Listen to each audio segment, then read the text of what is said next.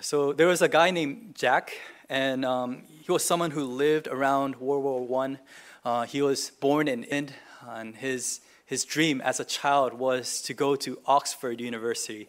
And even till this day, Oxford University, one of all the world. And this guy, he met his dream. He studied really hard. He was so brilliant that he actually ended up studying at Oxford. He was such a good student. Later on, he was offered a position to teach at Oxford. So he became this famous professor at Oxford.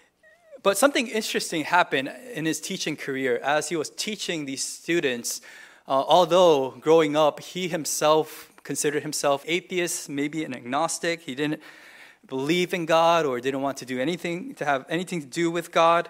Something happened in his heart that he became a believer, that he became.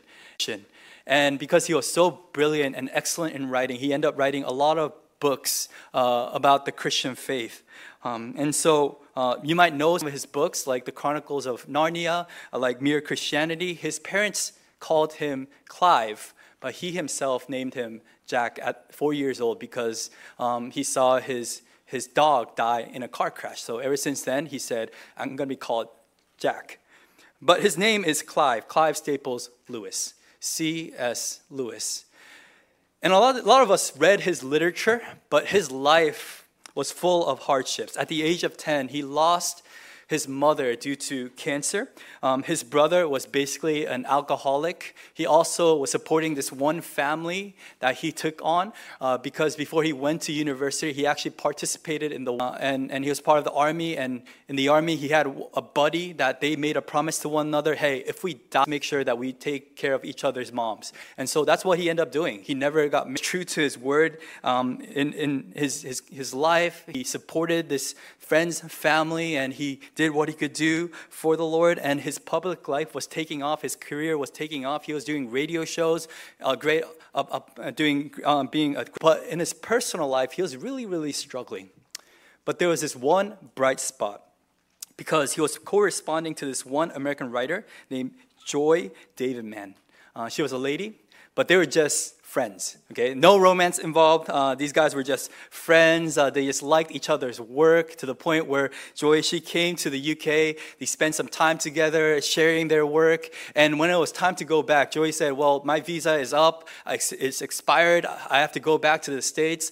C.S. Lewis, he enjoyed this friendship so much that he said, we should get married.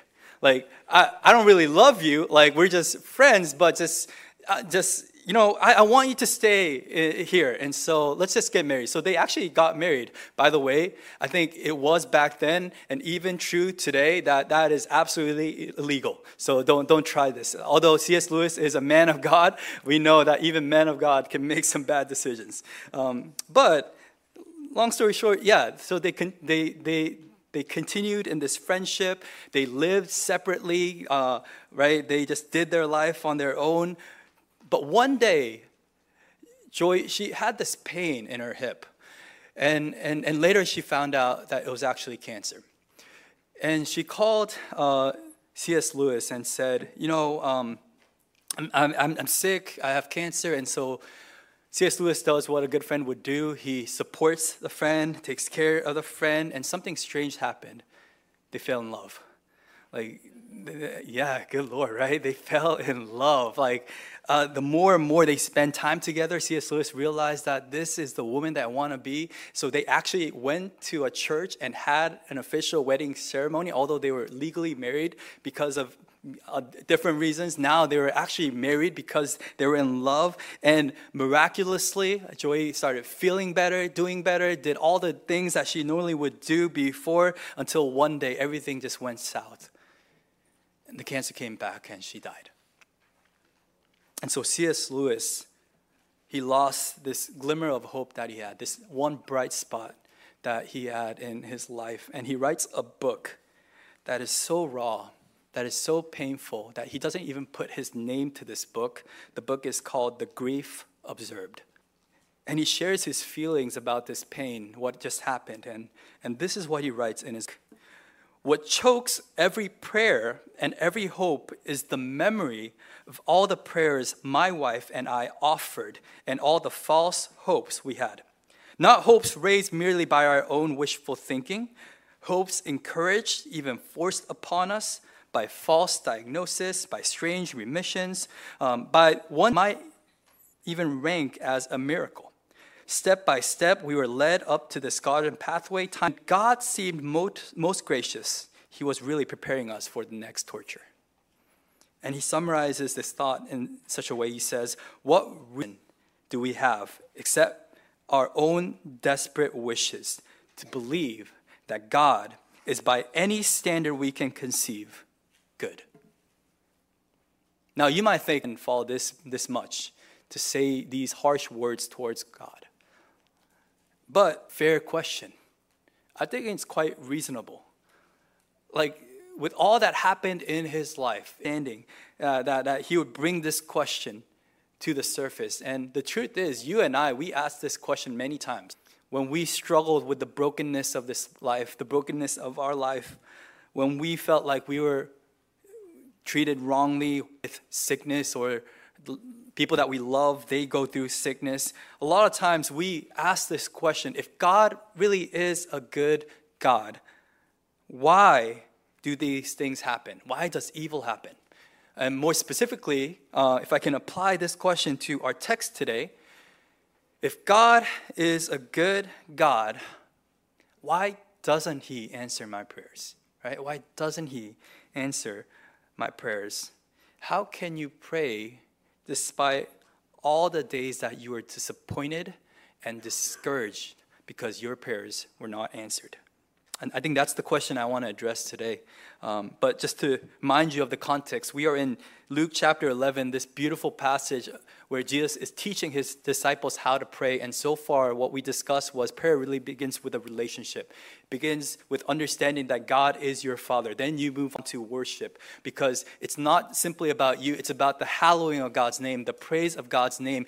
Prayer allows you to understand that your life is about God's glory and it's about him being exalted among the nations. But also, it's a prayer of lordship, because you're acknowledging that not my will, not my kingdom, but your kingdom come, your will be done. And then you move into this area where you are declaring that you are a person of need and that God is your all provider, that you need God for your daily bread, you need God for forgiveness, that you need God so that you will be led not into temptation but into righteousness. And then you come to this point where Jesus, now after talking about who you pray to and what you need to say when you pray, now he's going to address the question, how you pray and why you pray in such a way. So the attitude of prayer and the motivation for this attitude.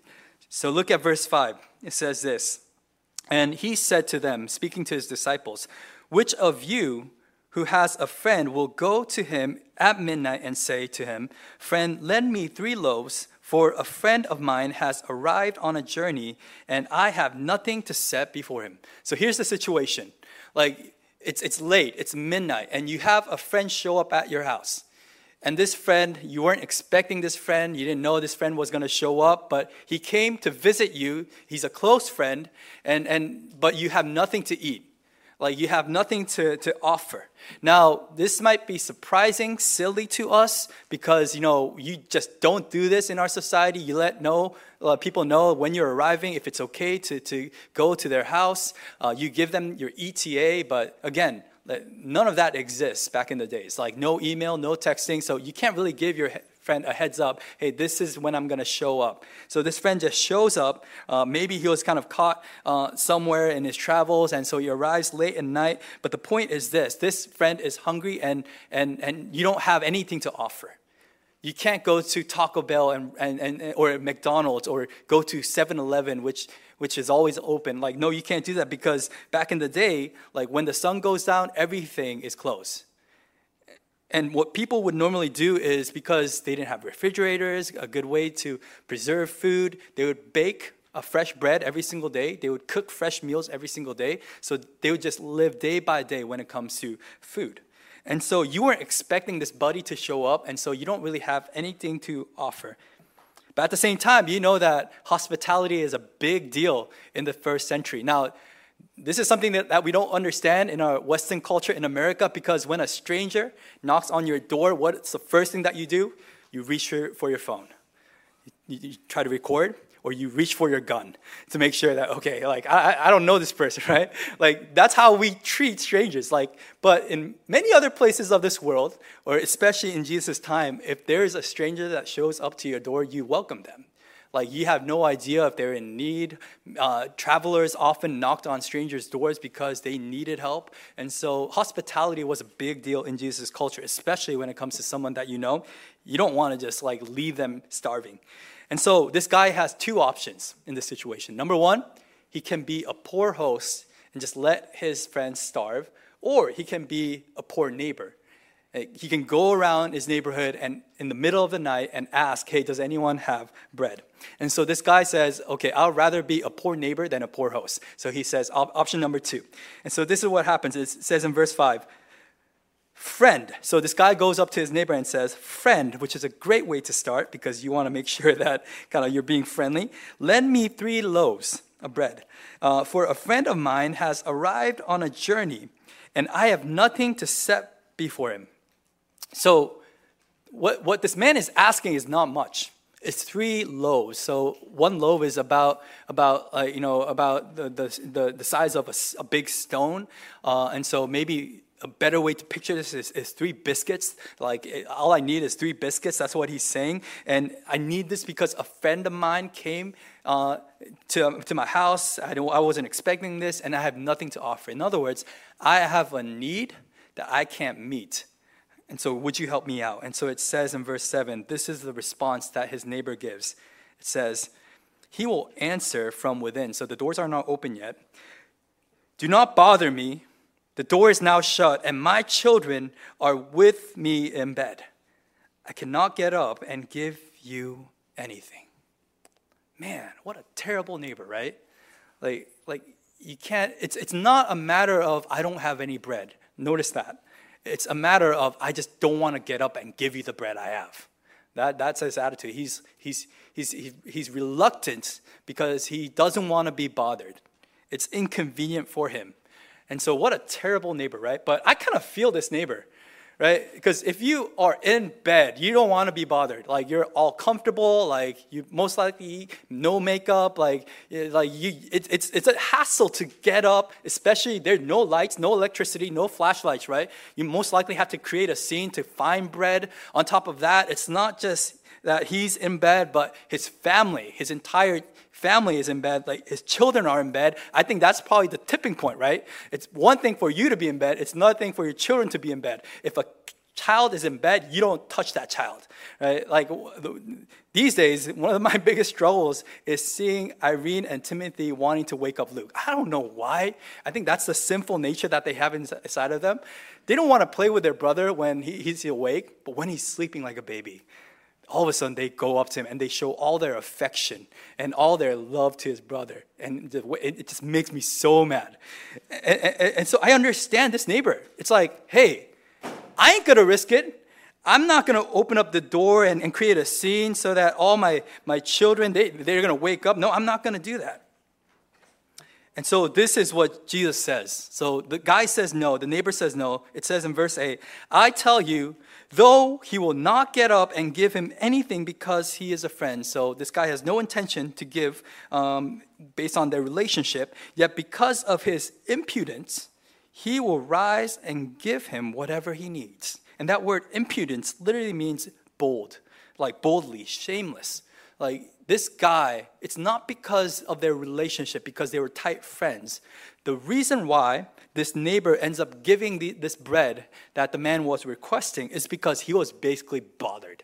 Like this guy was banging on the door, asking constantly, even though I said no, he wouldn't go away. So he's so persistent, he's so bold, literally shameless in his act. He doesn't have these social cues. And so like he's just there asking, give me bread, give me bread, give me bread, give me bread. And at some point he's like, okay, here's the bread. Like, I'll give you whatever you need. That's what it says. Not just 3 loaves. It says he rose, gave him whatever he needed because he was so bothered by it. And this story comes after Jesus' great teaching about prayer. And so what's the point? Why is Jesus sharing this small story when it comes to his teaching of prayer? I think a lot of times when we think about the parables, the stories that Jesus tells, tells us, like we try to put ourselves in the story. We try to identify, okay, out of all the different characters, who am I and who is God? And so you can kind of connect the dots.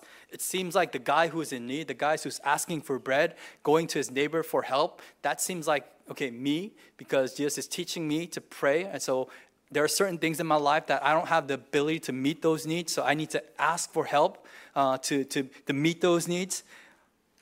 But does that make then God the neighbor inside? Is God like this neighbor who is reluctant to give what he has, to share what he has? Is God this neighbor who is a terrible neighbor, and the only reason why he would give what his neighbor requests is because he's so bothered by it? Like he is annoyed by the request, the constant request.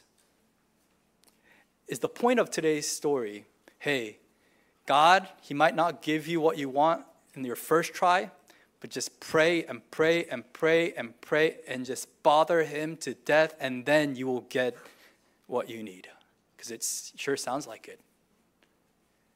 And you look at verse 9 and 10, it says this, and I tell you, now Jesus speaking, ask and it will be given to you. Seek and you will find. Knock and it will be open to you. For everyone who asks receives, and the one who seeks finds. And to the one who knocks, it will be opened. So it almost seems like at this point, the point is, yes, just ask, seek, and knock. It's almost like the words that James shares in his letter. You receive not, but because you ask not. And so the problem that we have is that we're not asking enough. We need to bother God even more so. No, I don't think that's the point of today's story. I think Jesus clarifies this in verse 11. This is what he says. Driving his point home, it says, what father among you, if his son asks for a fish, will instead of a fish give him a serpent? Or if he asks for an egg, will he give him a scorpion? So fish, eggs, those are daily products that you would use, ingredients that you would use to create a meal. You're fine with feeding that to a child, but you see scorpions, serpents, snakes, those are poisonous. And so he's making this point that even evil fathers, like unholy, ungodly fathers, they know what to give their children. Now, I'm a sinful dad, but I know that when my son asks me for milk, I don't give him bleach.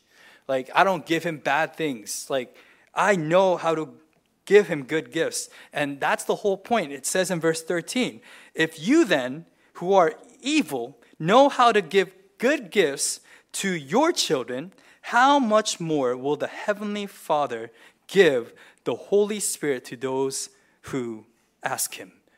The important phrase there is how much more. So it's not a story of comparison, it's a story of contrast. That's what's happening. What Jesus is saying is this: the guy who's in the house, this neighbor who seems so terrible, unloving, like doesn't show any grace at all, like that's not a picture of God. What Jesus is saying is this: if that guy, that Scrooge, if he was willing to open up the door to give what you need, how much more? If even that guy was willing to give the man bread, how much more will your loving, good Heavenly Father give you what you need when you ask? That's the point. Like he's making a contrast. So what we see is that God in this story is the true midnight friend that we need. It's the true friend that we want, that we deeply desire. He's the one that we can count on. The neighbor in today's story, he says to this man, go away. God says to us, no, come close. The neighbor says, hey, don't wake up my children. God says, well, you are my child. You can come to me. The neighbor says, I don't want to be bothered. God says, although I'm pretty busy, just orchestrating everything in this world, you can come to me with your requests. Like, I'm going to drop and listen to you. Like, I'm gonna give you my attention, my undevoted attention. The friend says, well, you're out, I'm in, I'm not willing to go out to you. God says, well, I'm in heaven, you're on earth, but let me come close to you.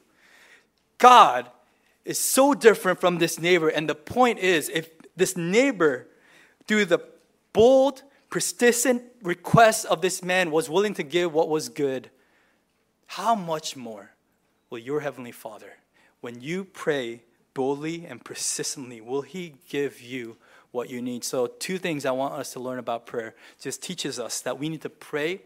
We need to pray confidently. We need to pray confidently. Like, we have to have confidence. We have to be bold, almost to the point that we are shameless about our requests. The second thing is that we have to pray persistently. Confidence and persistence is the mark of the Christian prayer. God is inviting us because of His goodness, because of His grace, because we can trust His heart and His character, because He is all loving, that we can go to Him with our requests. And it doesn't matter. It can be any time of the day. It can be for anything. There's nothing too big and nothing too small that you can bring to God. God is saying, let me hear what you have to say. This neighbor gave what this man needed grudgingly, but God, He gives us what we need graciously. That's the difference. Which brings us to that opening question that I ask. If that's the case, why doesn't God answer all our prayers? If that's the case, why does sometimes God, although we pray earnestly, like with all our heart, why does it feel like He's not listening? Why does it feel like He's not giving us what we want? I want to tackle this in 2 different angles. I think the first angle is this. One thing that really bothered me in the beginning about the Lord's Prayer is this. If you read Matthew's account of the Lord's Prayer, right before he teaches the Lord's Prayer, Matthew says this. It says in Matthew 6, 7, and 8, Jesus says, "And when you pray, do not heap to empty phrases as the Gentiles do, for they think that they will be heard for their many words." In other words, people who don't know God, they just pray, hoping that somehow God will pick it up. But Jesus says, do not be like them, for your Father knows what you need before you ask them. Your Father knows what you need before you ask Him. Isn't that crazy? That God, He knows exactly what you need before you even articulate what you need. But the funny thing is, in the Lord's Prayer, He says, come to me with your daily needs. Like, come to me and pray. Isn't that kind of messed up? That God already knows exactly what we need, but He tells us to come and make a request, make a petition so that we will get what we need. How does this work? Why doesn't God just give us what we need, buy everything that we need, provide everything that we need already? Now, I want to explain it like this. A lot of times with my kids, I know exactly what they want. Like, I can see their face, like especially my daughter, Irene, she has an ice cream face. Like she there's a way that she looks at me that she said, it's screaming ice cream. I know it's a time of the day. It's right before a meal usually. She's hungry and she doesn't want to eat healthy vegetables or like a nice cooked meal. What she wants is ice cream. And so she comes to me and she says, "Dad, I want ice cream." And I ask the question, why do you want ice cream? And she says, "Because I like it." Fair enough, right? A good reason. Like, she's really honest about her request. She likes ice cream. No, later on she says, "I know, I love ice cream." Like, so Dad, give me ice cream. And I tell her, I sit her down, and what I say is, "No, honey, I know that you love ice cream. I love ice cream too. But there's a way that we can enjoy ice cream. I know if you eat ice cream right now, although you really want to eat ice cream, you're not going to finish your dinner. You're not going to want to eat all these healthy vegetables. Like, so what we're going to do is I want you to finish your meal, and afterwards we can think about ice cream." Now, why would I do that? I could say, before she says a single word, as she's walking towards me, I can say, "No ice cream." Like, I can say that. I know exactly what she wants. I can say, "No, eat your meal." I can say that. But why do I want to hear her out? Why do I want to listen to her? It's because I care about the relationship. I'm not just trying to teach her like what's right and what's wrong. That's an important part, absolutely. But on top of that, what I'm trying to do is I'm trying to help her understand not just what's right and wrong, but why it's right and what's wrong. I think that's what God does when we're struggling with prayer. A lot of times when we pray for what we want. We ask things of God, and the bottom line, we can try to articulate it in a very nice way, but the bottom line is this: I just want it. I like it. This is just my desire. Like, God, this is why I want this person. This is why I want to be with this person. This is why I want to go to this school. This is why I want this job. At the end of the day, it's just, I just want it. And God could close doors immediately and lead you to the right path, obviously. But the reason why he invites us to pray is not just because he wants to teach us what's right and wrong. He wants to explain to us, help us understand his heart. Like, as we're wrestling with God in prayer, as we're praying, God, this is my will, this is my way. I'm making this request known to you, but what is your way? Like, God, what is your will? I just don't know. Like, you're praying for someone maybe that you're hoping to marry someone, and you're praying, God, why don't you give someone? Why don't you give someone? And the more and more you pray, what happens is all of a sudden you're wondering, God, who do you want me to meet? Like, if you're withholding this, like, what type of man, what type of woman do you want me to meet? And all of a sudden, the question becomes not what you want, it's what God wants, his will, his ways. And you're wrestling with this idea. So I think one reason why there are unanswered prayers in our lives is because God, he knows what we need. A lot of times we request what we want, but he knows what we need. And so even in the no's, we can trust his heart. And I think, I shared this before, but when we pray, Lord, your will be done, I want your ways, let's imagine that when you pray, every single prayer that you pray gets answered, like according to your wish. Like every single thing that you want to happen in your life actually happens. Would you be happy with that type of world? Because if all your prayers are answered, you'll be living in a world that's full of your will and full of your ways. And you might think, that would be so great. But I know I don't want to live in that type of world. You know why? Because I know my will is not perfect. My ways are not always right. And the reason why we actually embrace God's unanswered prayers is this: that God, unlike other people, he's willing to say, no, that's the wrong way. This is actually the right way. He loves us so much that he's willing to say what is true to our hearts. And the more and more we think about it, the unanswered prayers are a sign that, yes, God's way, his will is better than our ways and our will. And so we trust that if God doesn't answer in this season, we trust that he has something better, really, that he knows better. Because what we have is God is not only all loving and all kind and all gracious, but he is all knowing and he is all wise. And so we trust his heart. But the second thing I want to share is this: but what if you pray actually in line of God's will, in line of God's way? And one example is this. I don't know if you ever prayed this, like if you prayed for a friend or family member to be saved. Like you've been praying that prayer earnestly. Maybe it's your parents, maybe it's your children, that you want them to come back to the Lord. And God doesn't seem to be answering that prayer. God, that's your will.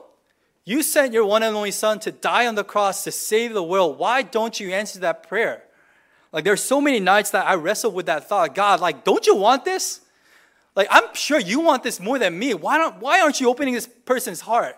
Like, I'm sharing the gospel. I'm trying to do my best to communicate the beauty of the gospel. And God, you're not doing your part. It feels like, God, you're failing me. And isn't this your will?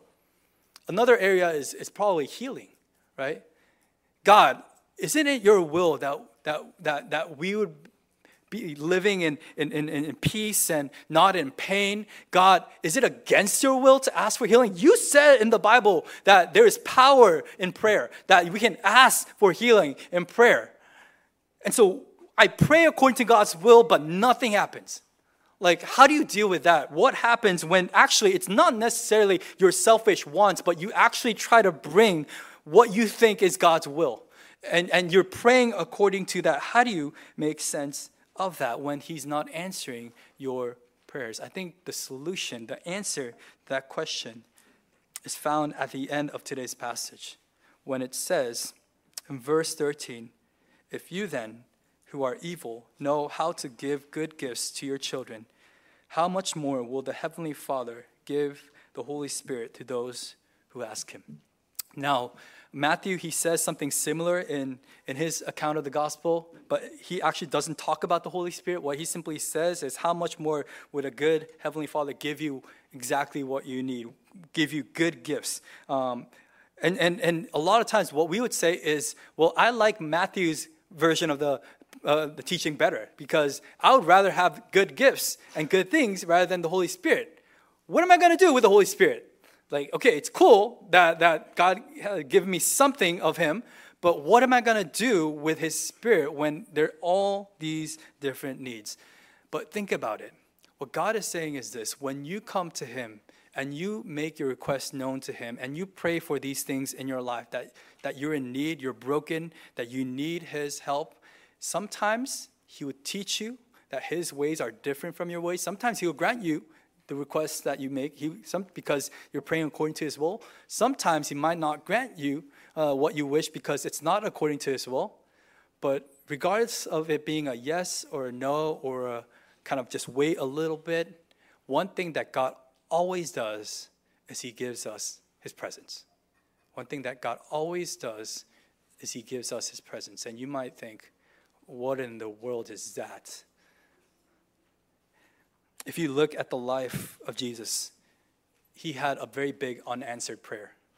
Before he goes to the cross, he's praying at the Garden of Gethsemane, and in his flesh, he's saying, Father, if you are able, can you remove this cup from me?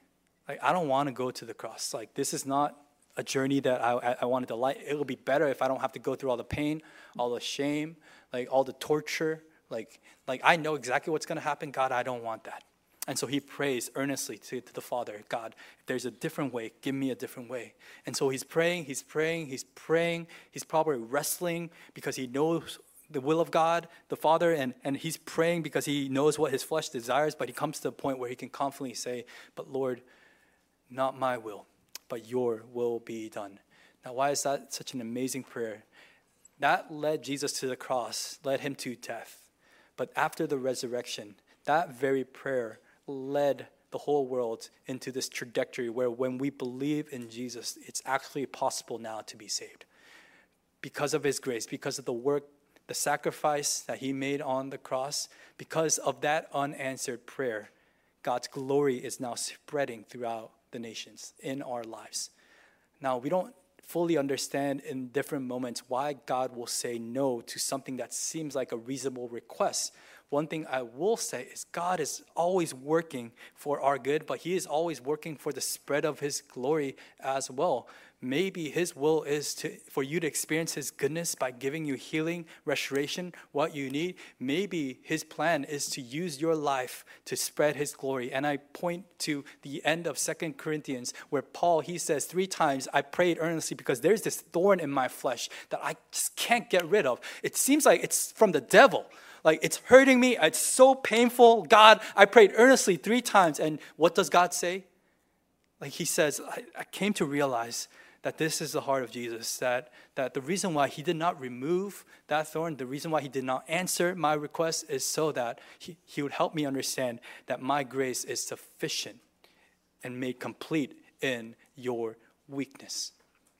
No, I don't know a story where there's this man in his 20s. He finished seminary. He was on this track to be a pastor. Like, he was well educated, had all the characteristics of that would make a good pastor. And so it was just a matter of him finding a church and serving the Lord. And what happened after he graduated from seminary is he was hit by Lou Gehrig's disease. And what Lou Gehrig's disease is basically your body, like your muscles are falling apart, degenerating. And so your mobility is gone. Most people say that you don't last more than 5 years when that happens. Everything becomes dull. Your body, basically, your mind is awake, your body is not listening. And so this guy was devastated. Like, he felt like, God, I gave my life to you, to serve your kingdom. This is what you give me. Why have you abandoned me, God? When I was willing to make the sacrifice, I mean, I wasn't being selfish. I was trying to do something with my life to bring you glory. And now I'm here in the hospital bed. I can't do anything, God. Like, why? And he's wrestling with this thought. God, what is your will? Why do you allow this to happen? Why have you deserted me? And one day it finally kind of clicked to him. As he's meditating on God's word, as he's praying and seeking God's face, one day it hits him that could it be that God has not abandoned him to be in this hospital? Could it be that God has called me to be in this hospital for the spread of his glory? And what he began to do is, even though he physically was not able to go around that much, hopped on a wheelchair, started going room to room, sharing the gospel. And people are saying, man, look at this person, Lou Gehrig's disease. Like, he's in this devastating situation, yet he's talking about the goodness of the Father, how there's hope beyond this world. What prayer does is this. Sometimes it empowers you so that you can experience his goodness and miracles. Sometimes it empowers you so that you can stay faithful in your sufferings. And you can fulfill your purpose in sufferings. I think that's the beauty of the story that we see all throughout Scripture. When Joseph, his life was just downhill all the time. First he goes down to the pit, then he goes down as a servant, and then he goes down as a prisoner. Like, his life was just all downhill. But it's so funny, in Genesis 39, it says the favor of the Lord was with Joseph. Although his life was downhill, God's presence was always with him, which is why he remained faithful. You look at the life of David, he was anointed as a king, and what happened? Everything went downhill. And yet he remained faithful. How? Because of the Spirit of God. And I love what it says in Psalm 138, verse 3. And this is, I believe, where the lyrics come from the last song that we sung. It says, I give you thanks. This is the words of David. I give you thanks, O Lord, with my whole heart. Before the gods I sing your praise. I bow down towards your holy temple and give thanks to your name for your steadfast love and your faithfulness. For you have exalted above all things your name and your word. On the day I called, you answered me. My strength of soul you increased. In other words, you have made me bold. Like what David said was this: the way that you answered my prayer, yes, you have given me so much, the opportunity to serve as a king, but more importantly, you have given me your very presence. In the highs and lows of life, in the valleys and in the hills, in every moment of my life, you have been my good shepherd. Your steadfast love, your goodness, your mercy will surely follow me for all the days of my life, and I will dwell in the house of the Lord. How can he make this confession? Because every time he prays, yes, God answers, not always according to his way and his will, but God answers, first of all, by exposing his way, his will for David's life, but more importantly, by reminding David of his presence. And so what we see is that through the Holy Spirit, we're able to live a life that's still faithful and honoring to him. Now, you might just say, I pray because I need counsel. God gives you the counselor. You might say, well, I just pray because I need some comfort in my life. God gives you the ultimate comforter. Like, God gives you his very own presence. And so we pray.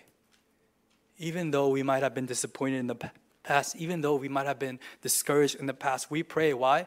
First of all, because we trust that his will, his ways is better than ours. Number two, we believe that every time we wrestle with his will and his way, God is doing something in our life. He's shaping and molding us. If he doesn't change our situation, he's going to change our perspective and our attitude and our direction, our passion in life. He's going to change us from the inside. A lot of times, that's the point of prayer. As you are praying, as a self-centered, self-exalting, self-glorifying, as you have a self-dependent person is praying, God is shaping you, molding you so that you can think of the kingdom, you can exalt God, you can make God at the center of your life, and you can depend on him for all your needs. Prayer is doing work outside of you as much as it's doing inside of you. Prayer is changing you tremendously.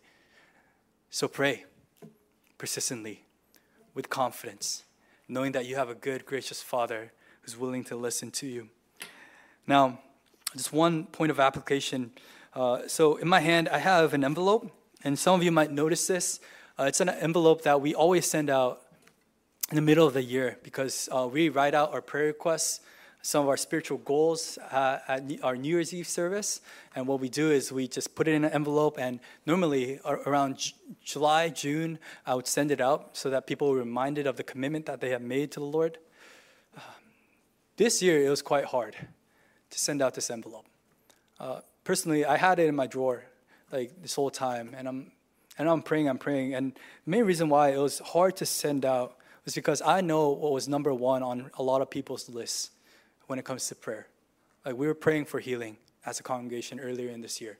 Like, we were praying for healing for one of our members, and for God to intervene. As a pastor, I was praying for healing, that He would magnify His name and glorify His name so that the people who are praying will experience His goodness and His grace. And what happened? Well, God was so good in this situation, but at the same time, the outcome wasn't necessarily what we expected. And so as a pastor, I'm looking at this letter envelope and I'm saying, God, I'm hoping that everyone just forgot about this envelope. Because I feel like if I send this out, maybe people will be discouraged, disappointed. Until I hit today's passage. And I personally had to repent. Because I limited God's work to just change in circumstances. I forgot the work that God was doing inside my heart and my life. So if you receive this in your mail, as you are looking over the prayer topics, number one, a lot of us are going to realize, man, I really didn't pray. I list out all these different things. I'd never really earnestly prayed. But if you earnestly prayed over the requests that you have made, number one, see if God gave you what you desired or led you to a better pathway. But the other thing that you can see, if it wasn't the outcome that you expected, how did God work in your life that your understanding of His goodness and His grace, did it expand at all? I think often we neglect that. So Jesus invites us to pray, to enjoy His presence in prayer. So I'll just end with this one last passage. 1 Peter 5, 6, and 7, it says this: humble yourselves, therefore, under the mighty hand of God, so that at the proper time He may exalt you, casting all your anxieties on Him because He cares for you. You humble yourself so that He will exalt you, but also you humble yourself and cast your anxieties to Him because He cares for you. If you are a believer, a follower of Jesus Christ, you have a loving Father. And trust His heart, trust His ways, and earnestly pray. Don't give up, because He is going to lead you and guide you through your prayers. He's going to shape you and mold you through your prayers. Amen? Let's pray.